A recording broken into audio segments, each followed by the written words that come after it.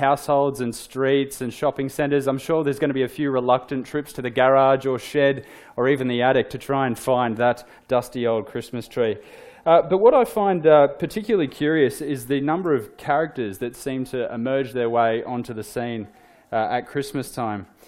And one of the particular characters that I found interesting in our household back on the Gold Coast is my mum and dad, they have a nativity scene. As you walk through the front door, just on your left on the side table, there's a nativity scene that sits there every year at Christmas, right? And at first glance, you kind of go, well, this seems like a pretty orthodox nativity scene. I mean, everyone's there. But my brother's actually really quick to point out that, Jaden, there's actually something really wrong with this nativity scene. I'm like, what are you talking about, Zed? What's wrong with it? He said, well, do you see those wise men there? Well, they shouldn't be there. I mean, they didn't actually arrive on scene until Jesus was about 2 years old. The three shepherds, fair enough, but why have the three wise men standing next to Jesus? This doesn't make sense. So my brother would quite literally pick up the wise men and escort them to another part of the room and place them down. He said, well, we can't have our nativity scenes rife with heresy. So that's what my brother would do. In fact, this is that orthodox nativity scene on screen there. And then this, I'm sure, would be the work of my brother, placing the wise men where they ought to be. So there's some strange characters that do appear onto the scene at Christmas time. Here's that same nativity scene. Someone in the O'Donnell household decided to put an elf on the shelf where he ought not to be. But this happens quite a bit. In fact, on my Facebook feed, just in the last week, we just got back from holidays in Tasmania, Alice and I was flicking through Facebook only to discover one particular nativity scene, which seemed to have everybody there. You know, you had Mary, you had Joseph, plenty of sheep, you've got the shepherds, and then, oh, what's this? Jedi Master Yoda. Some kid thought he'd play a prank on his parents and sneak Jedi Master Yoda into the nativity scene you see there on your left. And then if that wasn't enough, coming into Highfields on a Friday night after our holidays, we were driving down Highfields Road, only to discover that someone had put up all sorts of weird Christmas decorations. Apparently Shrek and Donkey are now part of the Christmas narrative. And that was the least of it. I mean, there was SpongeBob, The Simpsons, The Stormtrooper. They've all got Christmas hats. Apparently they're all part of the story. But there's one particular character I don't believe I've ever seen emerge onto the surface of any Christmas decoration or nativity scene that I have ever come across. And that's a character by the name of John the Baptist.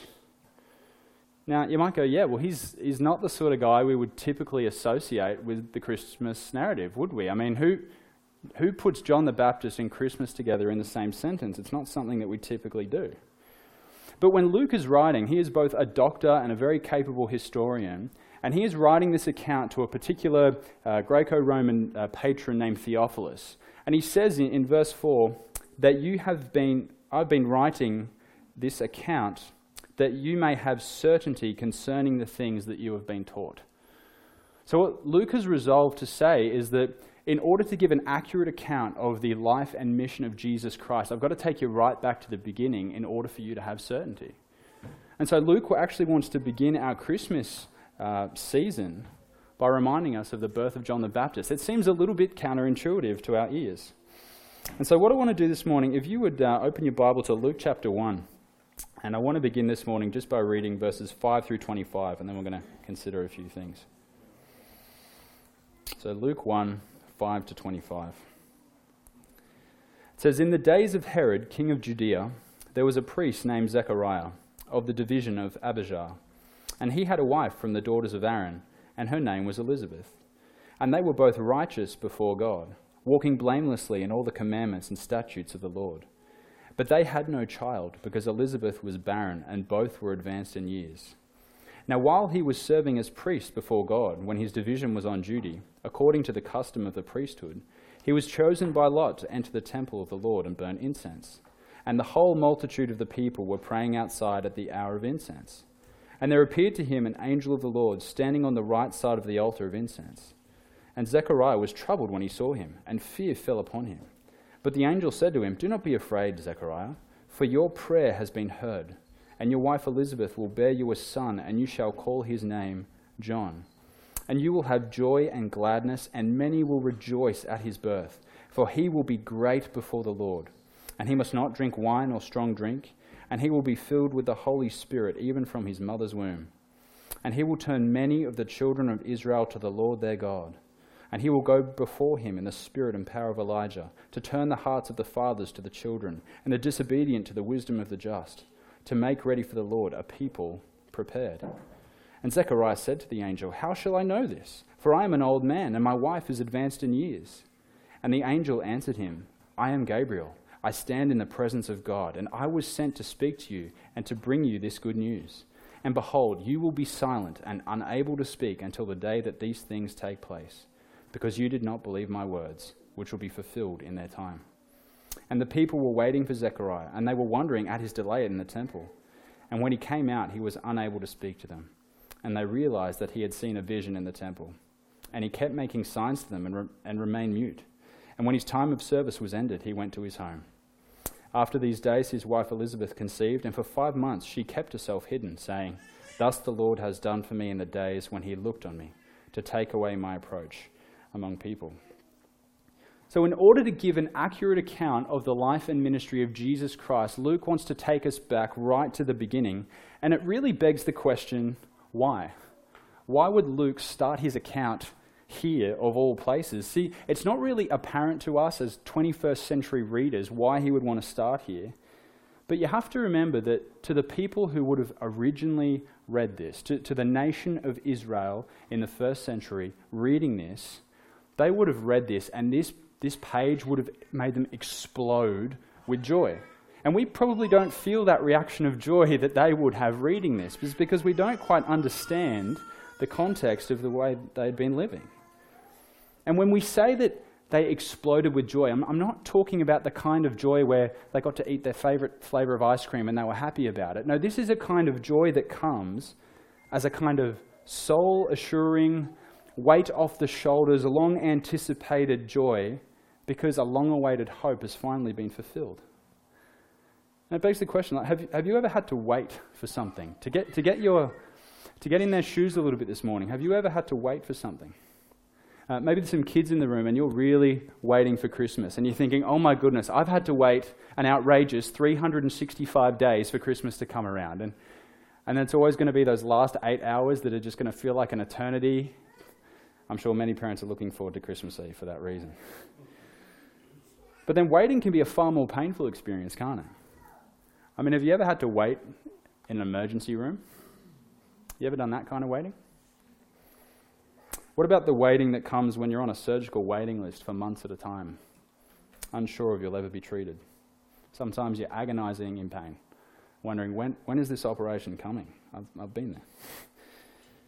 And then maybe for some of us, there's a kind of waiting that comes from loneliness. Maybe we've been waiting for the spouse we've long desired, and year after year, the knife of loneliness just digs in that little bit deeper.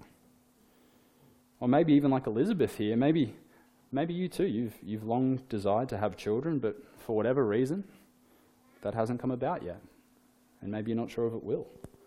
Waiting can be a really, really painful thing. In fact, Proverbs 13:12 picks this up. It says, "Hope deferred makes the heart sick, but a desire fulfilled is a tree of life."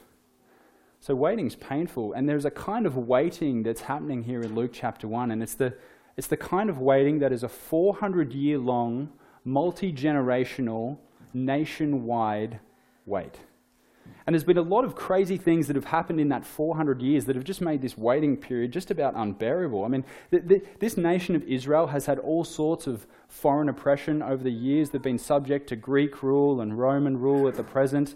They've really not been able to establish themselves as their own nation. They're geographically vulnerable. They're right in the middle of some great nations, both north and south, and they find themselves caught in the middle of this conflict between other nations. And then really, ever since the exile, I mean, Jewish history has been rather disappointing. I mean, yeah, okay, they rebuilt the temple, but they were kind of planning to build Grand Central and got a corner store. Like the temple was not that impressive, and so they're really asking, when are we ever going to see this glorious Davidic kingdom that was promised to us? When are we going to see Israel be great again? And so right now they're living under a tyrant named Herod, who was appointed there by the Romans. And in that 400 years, to add to all the political pain and geographical vulnerability, in all of this 400 years, God has been silent. There's been no revelation, no new scriptures written, and there's been no ministry of the prophets. You see, right throughout the Old Testament, God sent a league of men to come and announce his words to his people, sometimes to bring rebuke, other times to bring assurance, and for 400 years, silence. I mean, what would that have been like?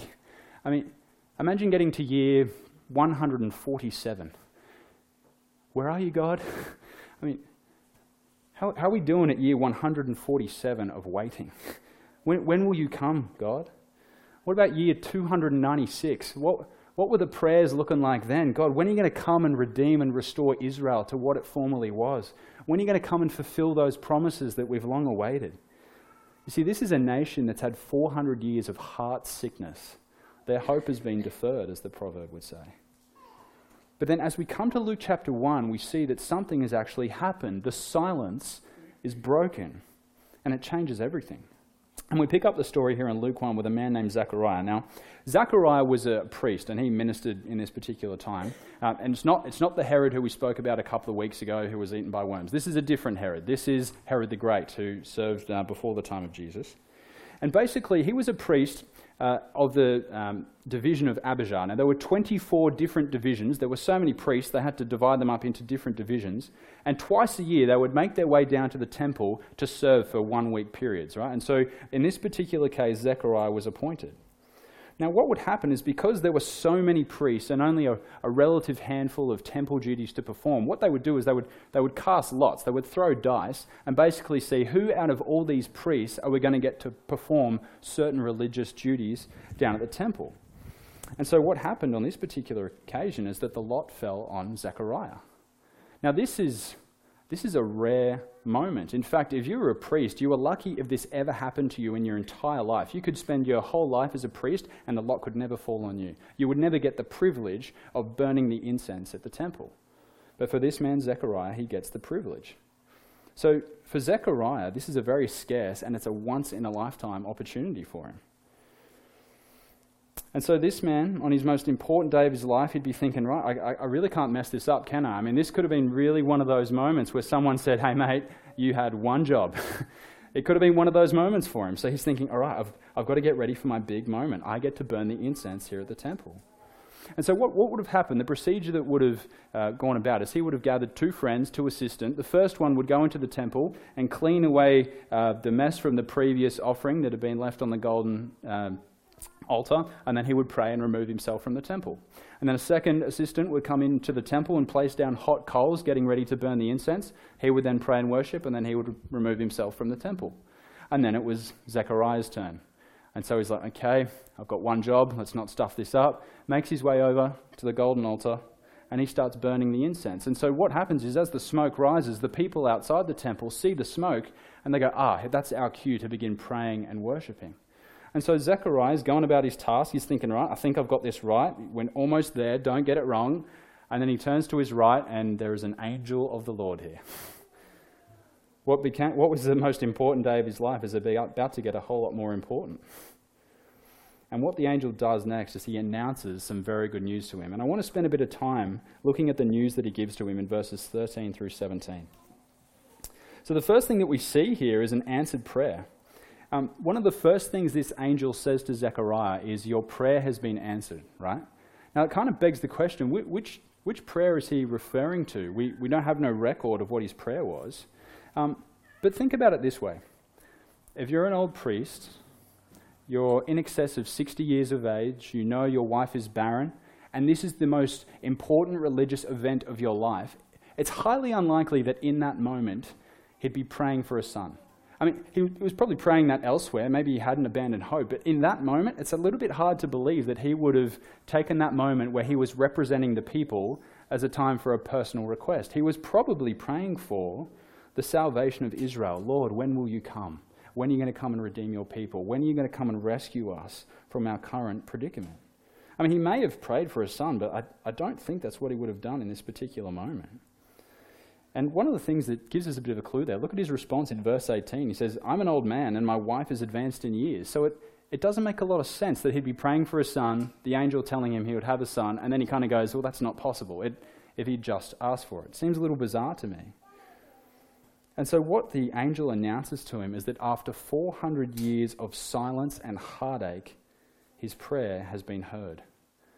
In this moment, God is saying that for the first time in a long time, I am on the move. I'm starting to move the redemptive pieces on my chessboard. I am on the move to come and rescue my people. So there is a joy here that perhaps we can't completely appreciate unless we'd seen the 400 years of pain that this nation had been through.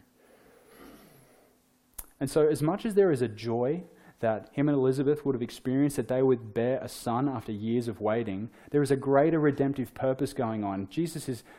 God is fulfilling two prayers at once. He's granting them a son, but that son has a greater redemptive purpose. You see, the last time that God had spoken to his people was in the book of Malachi, which is the last book of the Old Testament, some 400 years before these events. And what Malachi said, just as he was wrapping things up, as he was wrapping up the Old Testament, one of the things he said is that there would be one who would come after him who would prepare the way for the Lord. There was coming a forerunner that would prepare the way for the entry of the Messiah. In fact, if you read it in Malachi 4:5, it says that, "Behold, I will send you Elijah the prophet before the great and awesome day of the Lord comes." So you've heard of Return of the Jedi, right? This is Return of the Prophets. What the angel of the Lord is saying to Zechariah here is that we're ushering into a new season, that you haven't seen a prophet in a long time, you're about to see one. I'm going to start speaking to you again. That would be incredible for these people. That would bring about incredible joy, right? But having said all that, there's a bit of a tension here. On the one hand, God is speaking to us for the first time in 400 years. This is incredible. This is joyous. We're heading into a new season. But on the other hand, God's got something to say. Whenever God sends a prophet, he doesn't do so winsomely. He's always carrying an authoritative message. So there's a tension here. God has got something to say. Look what the next verse of Malachi 4 says. "And he will turn the hearts of the fathers to their children, and the hearts of the children to their fathers, lest I come and strike the land with a decree of utter destruction." You see, what he's getting at here is that there really can't be any message of hope unless we first understand that we have a very bleak diagnosis. The message of Christmas isn't much good to us if we don't know the bad news first. You see, the angel of the Lord says of John that he will turn many of the children of Israel to the Lord their God. So what it implies is that they're currently far from him. As much as they're agonizing in pain for 400 years, waiting for him to speak, if you threw a blanket over the nation Israel, they were far from him. So we can't just see the nation of Israel as these unjust sufferers at the hands of foreign oppression. No, these are a people who are in rebellion. I mean, there are exceptions to the rule. Zechariah and Elizabeth, it says there of them that they were both righteous before God, walking blamelessly in all the commandments and statutes of the Lord. But overall, this is a people who had gone astray. And the truth is, for us, when we consider the character of John the Baptist this Christmas, is that we're exactly the same. We're a people who have gone astray. We sang a moment ago, and I didn't even know we were singing this, but it's interesting that Chris and I were on the same wavelength. You can't really sing Joy to the World if you're not willing to sing the next line, "Let every heart prepare him room." You see, the message of Christmas isn't all happy. You can't just say, oh, well, Easter's where we talk about sin, Christmas is where we get happy. No, for Luke, he wants to go straight to the heart and say, no, we're a people gone astray. And sometimes we forget that at Christmas. Sin is not an Easter issue, it's the human condition. And that's what Luke's getting at. And you see, that was the mission of John. He was preparing the hearts of the people to receive Jesus. His message was one of repentance. And that's why even within Zechariah's thinking, there's a little bit of a false expectation around what this Messiah is going to do. He's thinking, right, when this messenger comes, my son who we're about to conceive, and he ushers in the age of the Messiah, what he's going to do first, he's going to go kick out the Romans, then we'll set up the Davidic kingdom again, and our nation will be great. Beautiful. See, Zechariah is probably carrying a bit of a political agenda. But John the Baptist has come for his heart. And we need to remember that. See, Matthew Henry, he summed it up really well. He said, John came to awaken them to a sense of sin. That's what John the Baptist is doing. And that's part of our Christmas message. You see, you can't appreciate the picture of the human condition that Luke is painting here. If you don't appreciate it, you'll never see the message of hope at Christmas time. You need to recognize your despair before you can appreciate the hope. But sadly, in our culture today, that's not a condition we're too keen to recognize, is it? The world doesn't want to say that it's in despair. The world doesn't want to say we have a sin problem. But we're a world that is both petrified of and starving for the truth at the same time. Here's what one theologian said, Douglas Groothuis. He said, truth seems to stand over us like a silent referee. Arms folded, confidently, ears open, eyes staring intently and authoritatively into everything and missing nothing. Even when an important truth seems out of reach on vital matters, we yearn for it as we yearn for a long-lost friend or the parent we never knew. Yet when the truth unmasks and convicts us, and we refuse to turn its gaze, we see to banish it in favour of our own self-serving and protective version of reality. So the message we need at Christmas isn't always the one we want. One of my absolute heroes of the faith, Dr. David Martin Lloyd-Jones, he was a medical doctor last century who became a preacher, one of the all-time greats. And in 1970, in the month of December, he was interviewed by Dame Joan Blakewell. And basically, she was throwing him some really hard curveball questions about the human condition. What is the state of man? How should we understand mankind? And what's gone wrong with man? And Lloyd-Jones's response was brilliant, and it is just as relevant today. I highly recommend it on YouTube. It goes for 19 minutes. This is what he said. He said, we begin to talk about treatment before establishing a true diagnosis. You see, it's a very poor doctor who goes around medicating symptoms without being aware of the disease that is producing the symptoms. The disease is the fallen and sinful nature of man. You see, we have a sin problem, and that's what Luke wants us to recognize here in chapter 1. So if we have a sin problem, we need the right kind of solution. We need a Jesus solution. There's a book that was published in May earlier this year by a guy named Mark Manson. It's a very popular volume. It's actually a sequel. It has a very provocative title, which I will not repeat in the church. But it's advertised as a book about hope. And Manson, he rightly comments that we have this weird 21st century phenomenon that basically, despite all of our advances in science and medicine, despite all of our social advocacy or our humanistic philosophy, it's really not helping us. As advanced as we are, the problem is as great as ever. He says, we are the safest and most prosperous humans in the history of the world, yet we are feeling more hopeless than ever before. The better things get, the more we seem to despair. This is the paradox of progress.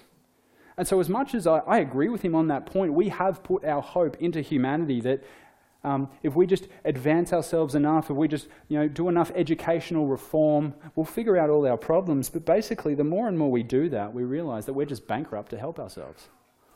We actually need to know what our true diagnosis is. And then he gives us, after making a pretty valid point, he then goes on to offer some of the most lifeless solutions I've ever come across in my entire life. He says, well, basically, our only hope for the world is to abandon hope altogether, except for the one bizarre hope that he plays host to, which is that once artificial intelligence advances to such a point, it will take over us, and that will fix all the world's problems. Thanks, Mark. Appreciate it. This is the bankrupt hope that the world wants to sell us. He says that artificial intelligence will become the final religion. Merry Christmas. This is how he concludes. He says, maybe one day we will become integrated with the machines themselves. Our individual consciousness will be subsumed. Our independent hopes will vanish. We will meet and merge in the cloud, and our digitized souls will swirl and eddy in the storms of data, a splay of bits and functions harmoniously brought into some grand unseen alignment. Perhaps then, we will not only realize, but finally embrace the uncomfortable truth that we imagined our own importance, we invented our purpose, and we were and still are nothing. All along, we were nothing. This is the bankrupt message of hope that was one of the top sellers in 2019. You see, we need to stop seeing the biblical call to repentance as some artifact of the past, some memory from antiquity. No, this is our only cure in our present condition. And that's what Luke wants to get at. There's no No amount of democracy or reform or medical advances or scientific discovery that's going to help us. They've got some merit, but they're not the hope of our salvation. Jesus is. And so John came to prepare our hearts for Jesus, preaching that message of baptism for the forgiveness of sins and repentance. As Darrell Bock put it, John paves the way, but Jesus is the way. And so the question I just want to wrap up with this morning, we're only going short today, is this: are you prepared? Have you prepared your heart for Jesus? Now we look at this text in Luke chapter 1, and for these people it was prospective hope. They were looking forward to the coming of John the Baptist and subsequently Jesus. They look forward to prepare themselves, but for us we've got to look back. Have you seen the message that John has for us? That he is preparing our hearts for Jesus, because that's our only cure. So what I want to ask you this Christmas, before you peer into the manger and sing joy to the world, have you prepared room in your heart for Jesus?